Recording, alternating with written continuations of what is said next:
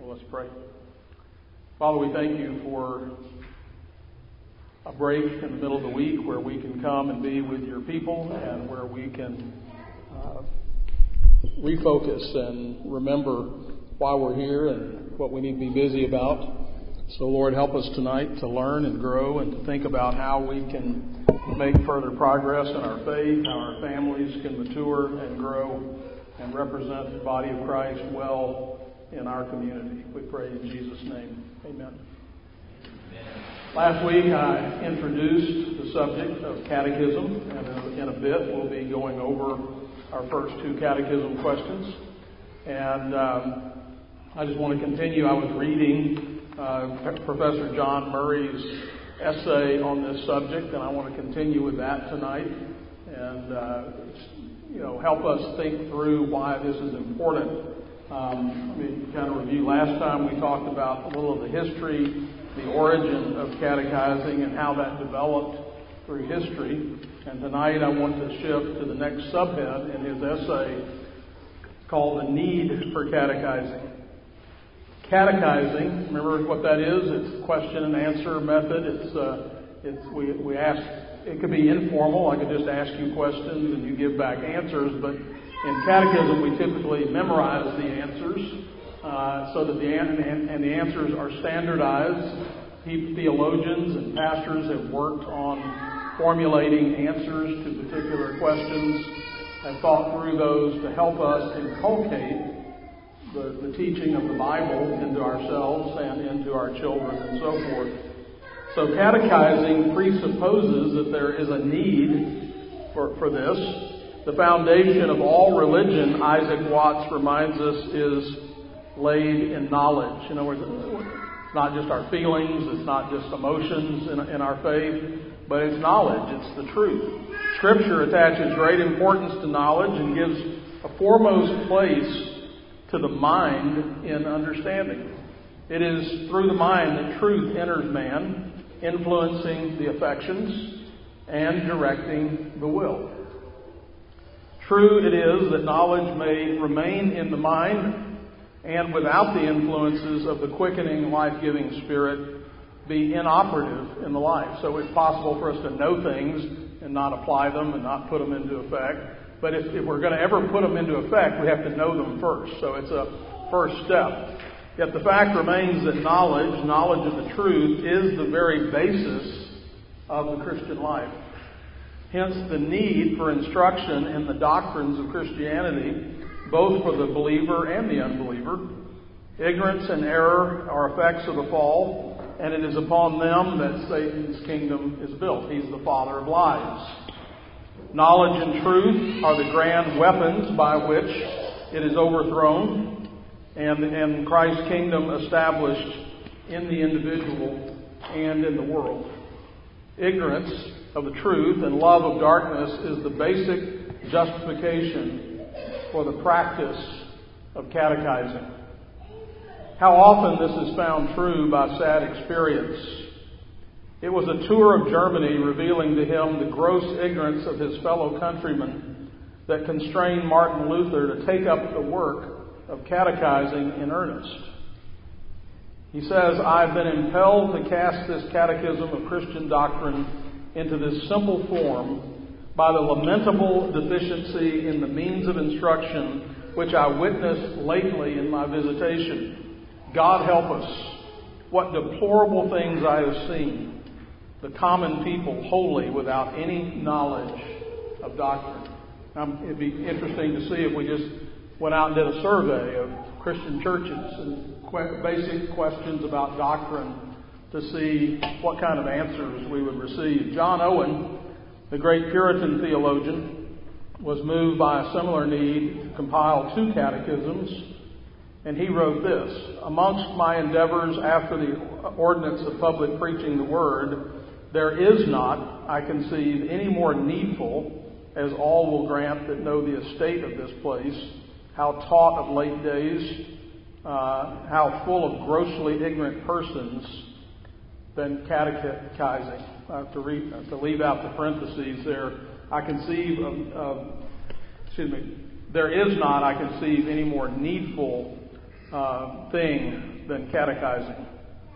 Even more convincing is the testimony of Richard Baxter, one of the most faithful and zealous pastors whom England has seen. He said this, "For my part, I study to speak as plainly and movingly as I can, and yet I frequently meet with those who have been my hearers 8 or 10 years, who know not whether Christ be God or man, and wonder whether I tell them the history of his birth and life and death as if they had never heard it before. And of those who know the history of the gospel, how few are those who know the nature of that faith, repentance, and holiness which it requires, or at least who know their own hearts." It'll be readily objected that since God has ordained to save men by the foolishness of preaching, there is no special call to catechizing. But is it not clear that the apostles went further than merely preaching the word? So I've often said, if all you get in your study and maturity as a Christian is what you hear from the pulpit, you don't get near enough. We can provide the skeleton, the framework, but if you're not studying on your own and adding to that and fleshing that out, then it is going to be grossly inadequate, and that's what is being argued here. We read that not only in the temple, but in every house, they ceased not to teach and to preach Jesus Christ. Paul's method at Ephesus in Acts 19 was to begin by questioning the disciples, and in his farewell to that church in Acts 20, he could say, quote, "By the space of 3 years I cease not to warn everyone night and day with tears." Perhaps Henry Moore overstates the position in the following words, but he brings home the fact that establishing men in the gospel implies more than is generally remembered. Here's what he says. "Concerning preaching, that which is most remarkable is this, that whereas there are 3 chief kinds thereof, namely catechizing, expounding a chapter, and preaching, usually so called, whereof the first, that is catechizing, is the best, the last is the very idol of some men, and the others rejected as things of little worth. But assuredly they, expounding of a chapter and catechizing, are of most virtue for the effectual planting the gospel in the minds of men. And of the 2, catechizing is the better, because it enforces the catechized to take notice what is taught him. This brings into focus the great advantage of catechizing over preaching. At sermons and prayers, men may sleep or wander. You've never done that, right? I do it, and I'm preaching, so that's not good. At sermons and prayers, men may sleep or wander, but when one is asked a question, he must disclose what he knows. Pretty powerful observation. A minister may preach and teach publicly for years, and after all his labor, be surprised how little effect this has had on his people. Some of the greatest preachers of all time have learned their lesson in this matter. Richard Baxter could say, "I have found by experience that some ignorant persons who have been so long unprofitable hearers." Think about it. Are you listening right now? Are you really paying attention? Think about last Sunday or the Sunday before that. How much of your attention was focused on that? How easy it is to sit. I know. I'm not pointing an accusing finger. I'm simply saying I think that's human nature. I think all of us have a difficulty with this. And so he says, who've been so long unprofitable hearers. That means the sound's going in your ears, but it's not doing anything. Have got more knowledge and remorse of conscience in half an hour's close discourse than they did from 10 years of public preaching. John Owen made a similar discovery. Now, these are all Puritan ministers. Owen, I believe, was a chaplain to Oliver Cromwell, if I recall. More knowledge, he says, more knowledge is ordinarily diffused, especially among the young and ignorant, by 1 hour's catechetical exercise than by many hours continual discourse or lecture. It was the regret of godly Bishop Hall toward the close of his life that he had not bestowed more hours in the exercise of catechizing. He said, "In regard whereof I would quarrel with my various sermons and wish that a great part of them had been exchanged for this. Those other divine discourses enrich the brain and the tongue. This settles the heart. Those others are but the descents to this plain song." Now, catechizing is difficult. If you've worked on it at all this week, you may have found a little difficulty, though the first two questions are fairly easy. And we're going to talk about some methods to maybe help with that a bit. Considering the great advantage derived from catechizing, it is surely hard to understand why ministers and teachers are so reluctant to take up this practice.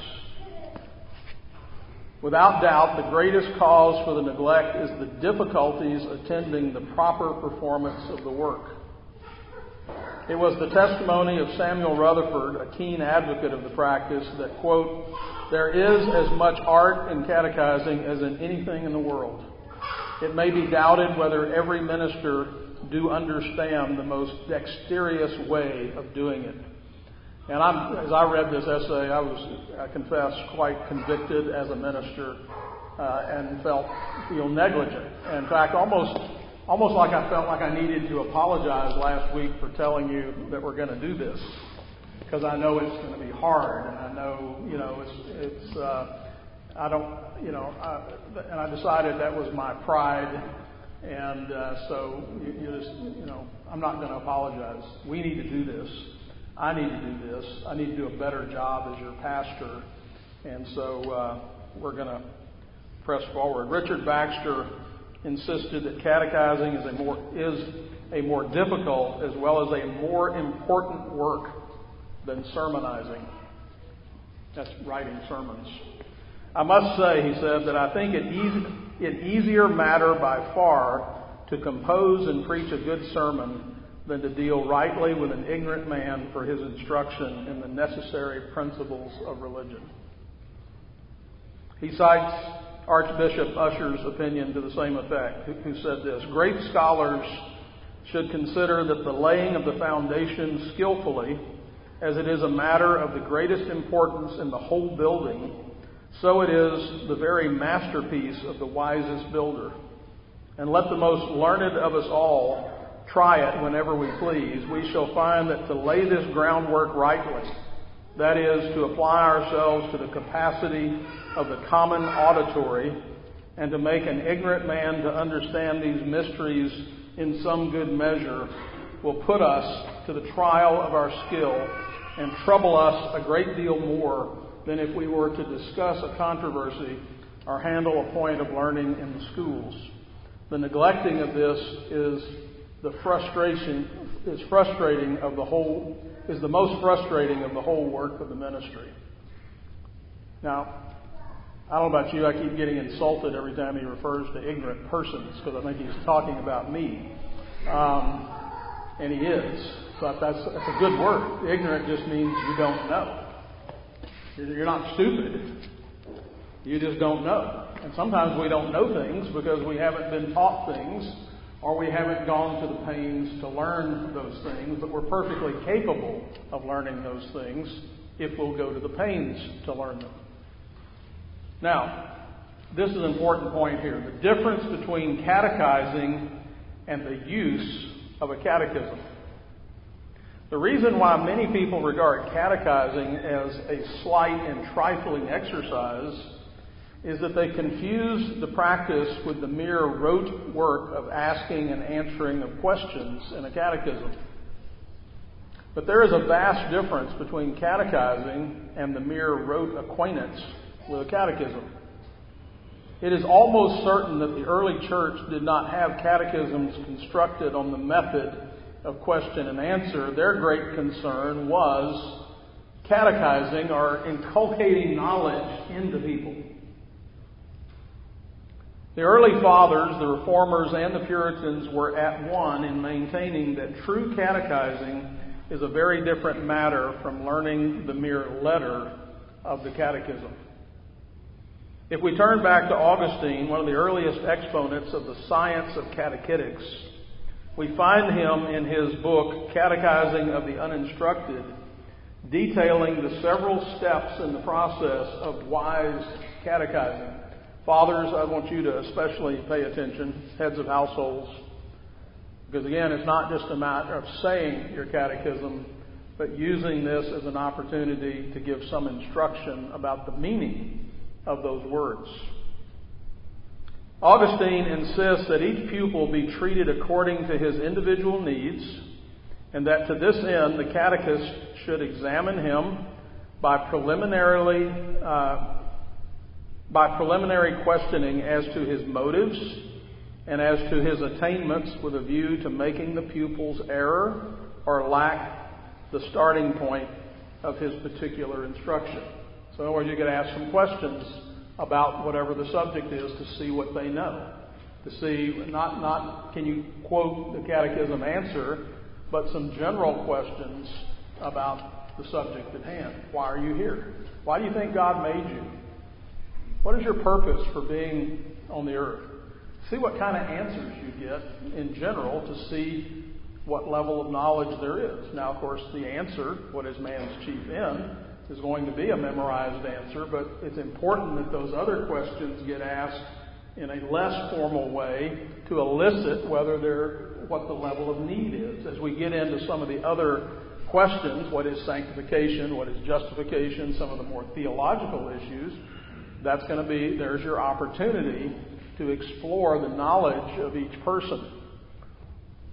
Similarly, all the way along, the pupil must be watched and questioned and carefully dealt with individually, so that he may be caused to know rather than merely be caused to hear the truth, which is the substance of the catechetical instruction.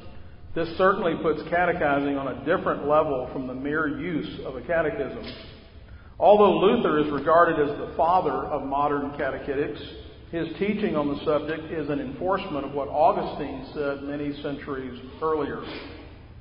In his preface to his book, Small Catechism, he enjoined it upon teachers to see to it that their scholars not only knew what was said in the catechism answers, but knew what was meant by them. Quote, to take these forms before them and explain them word by word. Do you know what this means? Maybe there's a word that's in the answer or the question that needs explaining. You know what that word means. And so you want to elicit whether or not there's understanding. It is clear that blind memorizing of a catechism was, in the eyes of the Reformers and Puritans, an evil to be guarded against. The fear of the divines who compiled the Westminster Catechisms was, as one of them expressed it, that, quote, people will come to learn things by rote and can answer as a parrot, but not understand things. What they had in mind was to give help in true catechizing, and this is confirmed by the words of George Gillespie, who was one of the Westminster divines, when he said, quote, it never entered into the thoughts of any to tie men to the words and syllables in that catechism. Richard Baxter, in giving illustrations of questioning as a test of the learner's knowledge, says, quote, so contrive your questions that they may perceive what you mean, and that it is not a nice definition, but a necessary solution that you expect. From the history of the 16th and 17th centuries, and from the writings of the Reformers and Puritans, therefore, we are able to see that it was in order to promote catechizing or interlocutory teaching that catechisms presenting truth in the form of question and answer were prepared in such fullness and variety at that time. The catechism was primarily and fundamentally a help to the practice of catechizing. You see the difference. The catechism is the thing, the questions and answers. Catechizing is what we're doing. We're giving instruction. We want information there, not just parroting back words. But what was intended to be, and actually was at first a help, in later centuries assumed the place of catechizing, The use of catechism degenerated into a practice of asking rote questions with the purpose of securing memorized rote answers. Catechism using stood in the way of catechetical teaching. It'd be like memorizing the answers to a math problem, the right answer, but not knowing how to work the problem. That's what we want to avoid. I think that's maybe a good illustration. So if you just had worked a series, you saw, let's say you flipped over to the back to the key and saw the answers to problems, and then somebody asked you, okay, here's a math problem, and you just wrote down the right answer. You've defeated the purpose of learning math. You need to know how it works and be able to achieve the answer that way. Catechizing stood in the way of catechetical teaching. The stepping stone became, unintentionally no doubt, a stumbling block. The change came gradually, and there were some, like Isaac Watts, who were alive to the dangers. Watts was radical in his hostility to unintelligent memorizing. He maintained that words written on the memory without ideas or sense in the mind will never incline a child to his duty, nor save his soul. Quote, the young creature will neither be the wiser nor the better for being able to repeat accurate definitions and theorems in divinity without knowing what they mean. In the preface to his young child's catechism, he says this, that parents and teachers should use their utmost skill in leading the child into the meaning of every question when they ask it, and of every answer when the child repeats, that the child may not hear and learn mere words and syllables instead of the great things of God and religion. Let me see where I am here. I think I'll stop there. Yes, that's a good stopping place. So, we're going to again continue on this for a few weeks. Pastor Volkov will be here next week, but we'll just chip away at this. There's a lot more to this than you might think. And so I do want to say a few words tonight about method of how to go about memorizing. And what I'm about to tell you, I learned from the Navigators have what's called the topical memory system, which is a memory system for memorizing Scripture. And I think it works in a similar way with anything you memorize.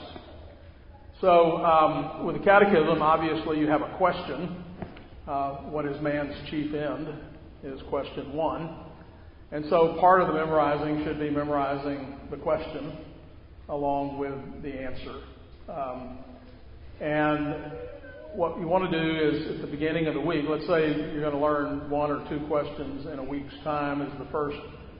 Don't try to do both at the same time. Get one of them down, and then when you feel like you've got that one, you're going to add to it. So maybe the first 2 or 3 days you work on the first question, and then you're going to add the second question as you're ready. I'll say something else about pacing in a moment. You always want to work on getting it word perfect, don't get close, but you'll stumble as you try to say it in your head. Pull out your card or your iPhone or whatever, wherever you've got it written down, and check yourself. And be sure you get it just exactly right. Great pains went into writing those. Words matter, accuracy matters, details matter. So pay attention to that. That's a good discipline. And so close is good, but it's not good enough. Keep polishing. Now, it's going to take you 2 or 3 days to be able to say it back without looking at it. Though again, you may every now and then, if it's been maybe you look at it in the morning and now you're getting ready to go to bed and you're thinking about it again and you get stuck, of course, pull it out and look at it. But within a few days, you'll be able to say it without looking. We're talking about a sentence or 2 at this point. So it's fairly easy. And sometimes people say, well, I can't memorize. What's your address? What's your phone number? What's your name? Yes, you can memorize. Now, admittedly, it's easier for some than others, and if you're out of practice, this is good for your brain, good exercise, good to get that going again, but you can do it. And so, and what's the key to that? Repetition. Now, I think you can do this in a matter of a couple of minutes a day right now. The goal is going to be this. You want to learn it and repeat it every day for 6 weeks. So if you did 2 a week, then, and we may slow that pace down. We'll just see how that goes. If you did 1 a week at the end of 6 weeks, then each day you would be asking and repeating 6 questions. And once you memorize them, you can say them really fast. I know I've done this for this group before, and I won't do it again if it just bores you to death, but Marinelle and I learned our school yell when we were freshmen in college. Have I done that for you? It's called Carip. We had to learn it in a week as freshmen at Oklahoma Baptist University. And because if you didn't know it, the upperclassmen could torment you and make you do things you didn't want to do. And so we had to learn this. And here I am, 44 years later. Rip, crap, triple, tipple, tap, rinko, linko, how, totimus, hopula, scipula, capula, gonimus, chinktalac, chinktali, kawilla, koala, victory, hoogula, chugula, can, ragula, tagula, melican man, let her go rip, let her go roost, tingula, tangula, terma loose, zip, bang, ob. I've never forgotten it. The whole school would do that at ball games and stuff. So, the idea is to overlearn something so that you don't really have to think about it. What is man's chief end? And you automatically have this connection with that answer. You've been over it enough times that if you go over it every day for 6 weeks, you pretty much have it.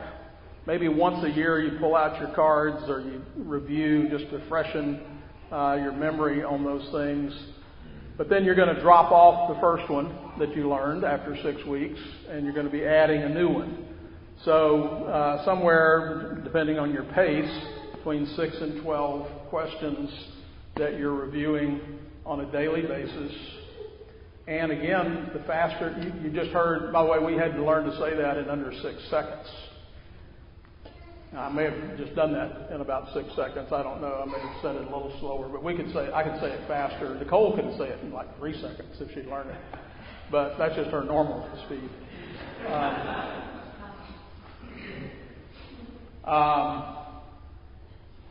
The more you know it, the idea is to overlearn it so you can almost say it backwards.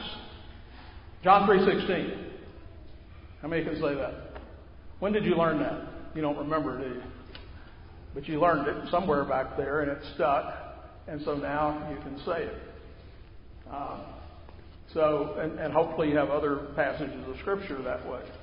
So I'm telling you all this, number one, to give you some specific things to do, but also to encourage you that you can do this.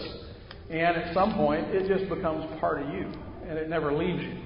It's always in there. I'm going to tell a story one of these Wednesday nights about an interesting situation where that came up in real life, and the knowledge of the Catechism was a pretty remarkable story in World War II.